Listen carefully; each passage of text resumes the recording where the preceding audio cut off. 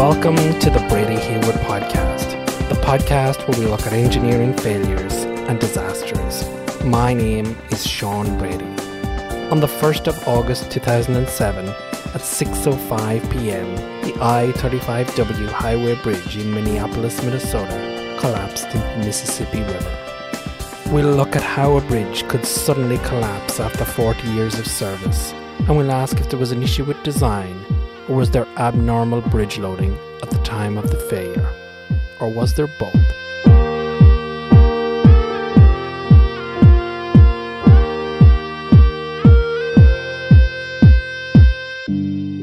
So in the early afternoon of the 1st of August 2007, Progressive Contractors Incorporated, PCI, were preparing for a 160 metre long concrete pavement pour on the southbound lanes of the I-35W Highway Bridge in Minneapolis, Minnesota. Now, 7 previous pours had been completed since the project's commencement in June, and for this one, the 8th, 50 millimetres deep of existing concrete wearing course had been removed in preparation for a concrete pour planned for 7 p.m. that evening. Now, as we know, this pour never took place. So at 6:05 p.m, a 300 metre long section of the main truss span collapsed, and a 140 metre section fell 33 metres into the river below. There was a total of 111 vehicles on the collapsed section, and only 17 of these were recovered. Now, tragically, 13 people lost their lives and 145 were injured. And what we're going to talk about today is, how this happened. And to answer that question, we need to go back to the beginning, to when the bridge was first constructed. So the I-35W bridge was open to traffic in 1967, so it was 40 years later when it collapsed. And this is a large bridge, so it's 580 metres long and it's made up of multiple spans. So it's more than half a kilometre long, and it carried 8 lanes of traffic, 4 northbound, 4 southbound. It had 11 approach spans, and then there was 3 thrust spans. And by 2004, it carried an average of about 141,000 vehicles daily. Now, there were a number of renovation and modification projects undertaken on the structure during its lifetime, and 2 of them increased the bridge's self-weight. Now, at the time of the collapse, the 3rd set of works was underway, and this consisted of the replacement of a concrete wearing course. So what you do is there's this 50 millimeters thick layer of concrete on top of the concrete slab, which is designed to wear away under vehicles. And during the work, the contractor was removing this layer in sections and replacing it with new concrete that had just been mixed. So PCI's preparations included stockpiling gravel and sand on 2 of the bridge's southbound lanes. Now, they were doing this because the Minneapolis Department of Transport specification provided only a 1-hour window between initial concrete mixing and final screeding. So this is what necessitates that the concrete be mixed as close to the placement site as possible, i.e. on top of the bridge. But there was a big problem with the size of this stockpiled load on the bridge. So by 2:30 p.m. that afternoon, there was 84 tonne of gravel, 90 tonne of sand and 90 tonne of construction vehicles, equipment and personnel. So all up, there was a total of 264 tonne spread over an area of approximately 300 square metres. And this was in place for the pour. And this wasn't the first time they'd done stockpiling, but the problem was the size of this particular load. Now, the investigation into the failure was undertaken by the National Transportation Safety Board, the NTSB, and they released a report, and this podcast is largely based on the findings of that report. Now, when it came to the stockpiled load, the NTSB estimated that the loading from the stockpiled materials alone was equivalent to 4 times the design live load for the bridge. Now, the NTSB's estimate of this loading was based on eyewitness accounts, on post-incident vehicle positions, and really interestingly, and I find this fascinating, from a photograph that was taken by a passenger travelling on a commercial airliner as it flew over the bridge approximately 2 hours and 15 minutes before the collapse. Now, I've included a link in the show notes to an article which actually shows this photo, and it's pretty incredible because you can see the location of all this stockpiled material on the bridge. Now, this all begs the question, doesn't it? How was the contractor permitted to stockpile such a significant load of sand and gravel on the structure in the first place? Now, on site, the Minnesota Department of Transport actually provides construction inspectors. Now, these inspectors were not trained engineers, and as a result of that, the Minnesota Department of Transport informed the NTSB that questions regarding stockpiling should have been directed in writing to the bridge's project engineer. However, the Minnesota Department of Transport had no policy that specifically required contractors to obtain such permission. Thus, when preparing for the pour on the 23rd of July, which the fair was on the 1st, this is essentially the week before, the contractor's foreman asked the Minnesota Department of Transport inspector if material could be staged on the span. So this is one of these previous stockpilings. And when, and I'm going to quote from the NTSB report, and when, quote, the inspector evidenced no concern about the staging, unquote, the contractor's job foreman interpreted this as permission. So that's why during the preparations on the 1st of August, PCI, the contractor, again commenced stockpiling and permission was not obtained from Minnesota Department of Transport engineer. So we now know that the contractor did not obtain permission from the Minnesota Department of Transport. So subsequent to the fail, the NTSB actually investigated if the Minnesota Department of Transport would have granted approval for the stockpiling, hypothetically speaking, if such a request had been received.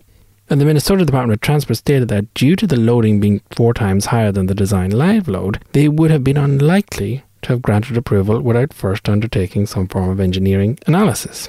So, running on the hypothetical, the NTSB requested that the Minnesota Department of Transport undertake such analysis, and this load rating indicated that the actual stockpiling was satisfactory. So the NTSB therefore concluded, quote, had the Minnesota Department of Transport made a decision based solely on such analysis, it likely would have approved the stockpiling, end quote.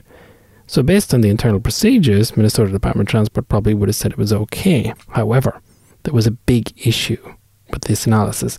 It only rated the bridge's main structural members and didn't consider the performance of gusset plates. So if you're unfamiliar with gusset plates, these are the flat steel plates that you connect members to form a joint in a bridge and form a connection. Essentially flat steel plates that are either bolted or riveted into the members that come into that particular joint. The Minnesota Department of Transport only rated the bridge's main members and didn't consider the performance of these gusset plates. The problem here was the NTSB investigation would identify a number of the gusset plates as being the weak link in this design. And they were the weak link due to a design error in the structure. So not only do we have significant loading on the bridge at the day of the fair, we also have a design error in the structure. So what was this design error? Well, the NTSB found that 8 of the connections in this bridge had gusset plates that did not comply with the relevant standards. Rather than being 25 millimeters thick as per the code, they were only 12 millimeters thick. Now, the NTSB would conclude that the cause of the failure was due to the combination of the increases in the bridge's self-weight, which was as a result of those renovation works we spoke about. So this increase in self-weight in combination with the stockpiled materials on the 1st of August, also in combination with the design error on the gusset plates. So it needed these 3 things to fail. Now, conversely, the investigation also concluded that if the gusset plates had been designed correctly, the loading would not have been sufficient to cause the collapse. Now, think about that for a moment.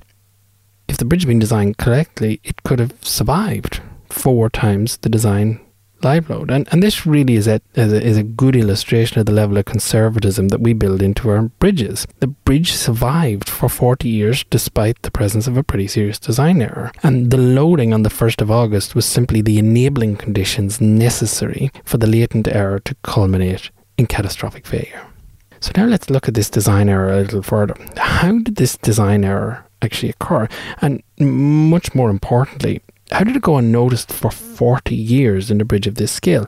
This is a major piece of infrastructure. This is not a bridge that you simply design, build, and then ignore for 40 years. We know there was a review of the design done both internally by the engineering firm. We know there was design reviews by both the Minnesota Department of Transport and the Federal Highway Administration. And we know on 2 occasions during this bridge's life that it was subjected to further engineering analysis. It was in effect load rated twice. And we also know that the bridge was being inspected. It was being inspected more regularly than best practice. Was there any evidence that there was a problem with these gusset plates? Now, the investigation would ultimately uncover a systematic breakdown in the very layers of protection that we as an engineering profession erect to prevent these sort of failures occurring. And we'll look at the design, we'll look at the design review, we'll look at these engineering analysis that was undertaken as part of the load ratings, and we'll look at the inspections. And we'll ask ourselves, How did each of these checks and balances fail to identify the presence of the design error? So let's first start and talk about design. Now, the NTSB was unable to track down the original design calculations for the critical gusset plates. However, they did find documents from the preliminary design stage, and they provided some insight into the gusset plate design. Now, these calculation sheets, which were unchecked, indicated that the gusset plate thickness was determined based only on the forces that were expected to pass across the splices between the chord members. Now, considering these forces alone, the gusset plates were actually sized appropriately at 12 mils. However, the correct design also required the consideration of shearing forces introduced into the gusset plates by the truss's diagonals and vertical members, and that should have, once that was taken into account, resulted in thicker gusset plates up to 25 mils. But those forces weren't actually taken into account, and that's why it wasn't designed appropriately. Now, the interesting thing is the NTSB found that while other gusset plates were thickened between the preliminary and the final design stages, they were bumped from the 12 to 25, the final design thickness for the critical gusset plates were not increased. So they remained the same as that shown in the preliminary calculations. And this would lead the NTSB to conclude, quote, even though the bridge design firm knew how to correctly calculate the effects of stress in gusset plates, unquote, as evidenced by its correct design of other gusset plates not only in this bridge but in other structures, it, quote, failed to perform all necessary calculations for the main truss gusset plates of the I-35W bridge, resulting in some of the gusset plates having inadequate capacity, unquote. So there was a design error, a design stuff-up. So now we move on to review. Why didn't the both internal and external reviews catch this design error? So the NTSB began by examining the designer's review procedures, and they identified that these procedures provided for an appropriate level of review, and they included for the review of the gusset plates calculations. However, the review did not have an explicit procedure for ensuring all such calculations were actually performed. And of course, we know that the plates weren't thickened up because all of the forces that were on them were not actually taken into account, and they remained in their thin form. So ultimately, the NTSB would conclude that such a review process was inadequate. So now let's turn to the external reviews. Now, a failure to check that gusset calculations were actually undertaken was also evident in the Minnesota Department of Transport and the Federal Highways reviews. So while the NTSB found that these authorities had provision for checking calculations, these provisions did not extend to checking gusset plate calculations. So not only did the authorities fail to identify the design error in these reviews, but the review processes were simply not equipped to do so because they didn't consider gusset plates. Well, think about that for a moment. The review processes don't consider critical elements of the structure. So that's the design looked at, and that's our reviews looked at. Now let's turn to these load ratings. Now the same trend continues with the load ratings which were undertaken in 1979 and 1998, and neither of these considered the gusset plates. And of course, this is just engineering analysis to work out how strong particular elements in the bridge are, so you can make judgments as to the remediation works. And these analyses just simply didn't consider the gusset plates.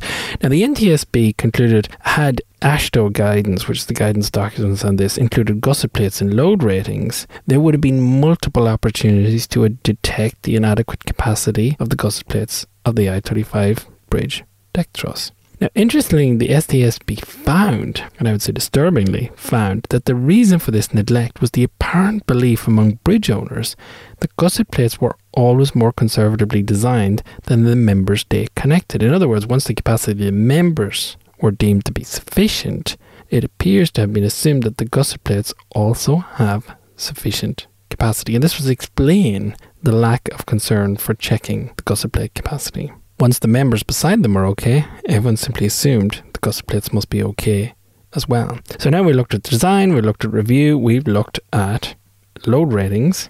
Was there any physical evidence that some of these gusset plates were actually in distress? And this is where we turn to the question of inspections. So at the end of the day, opportunities to detect the error through inspections was also missed. So the NTSB concluded that the bridge was inspected in accordance with the National Bridge Inspection Standards. So it was inspected more regular than these standards actually required. However, the inspections would not have been expected to detect design errors because they focused on quantifying condition, particularly corrosion. problem here was, while everyone was focusing on quantifying condition during these inspections, there was actually visual evidence of an issue present. So in the case of this bridge, it was in the form of photographs of the under-designed gusset plates. So in 1999 and 2003, one of them was 4 years before the fail, the firm URS and the University of Minnesota were engaged to undertake strain measurements on the bridge. Now, both URS and the University of Minnesota took photographs of the bridge's main span truss.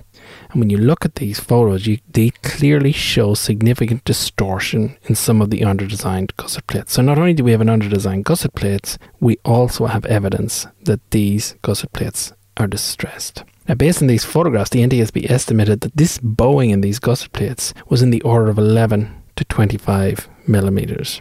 One of the ironies was one of the Minnesota Department of Transport Metro District Bridge Safety Inspection engineers was aware of the bowing.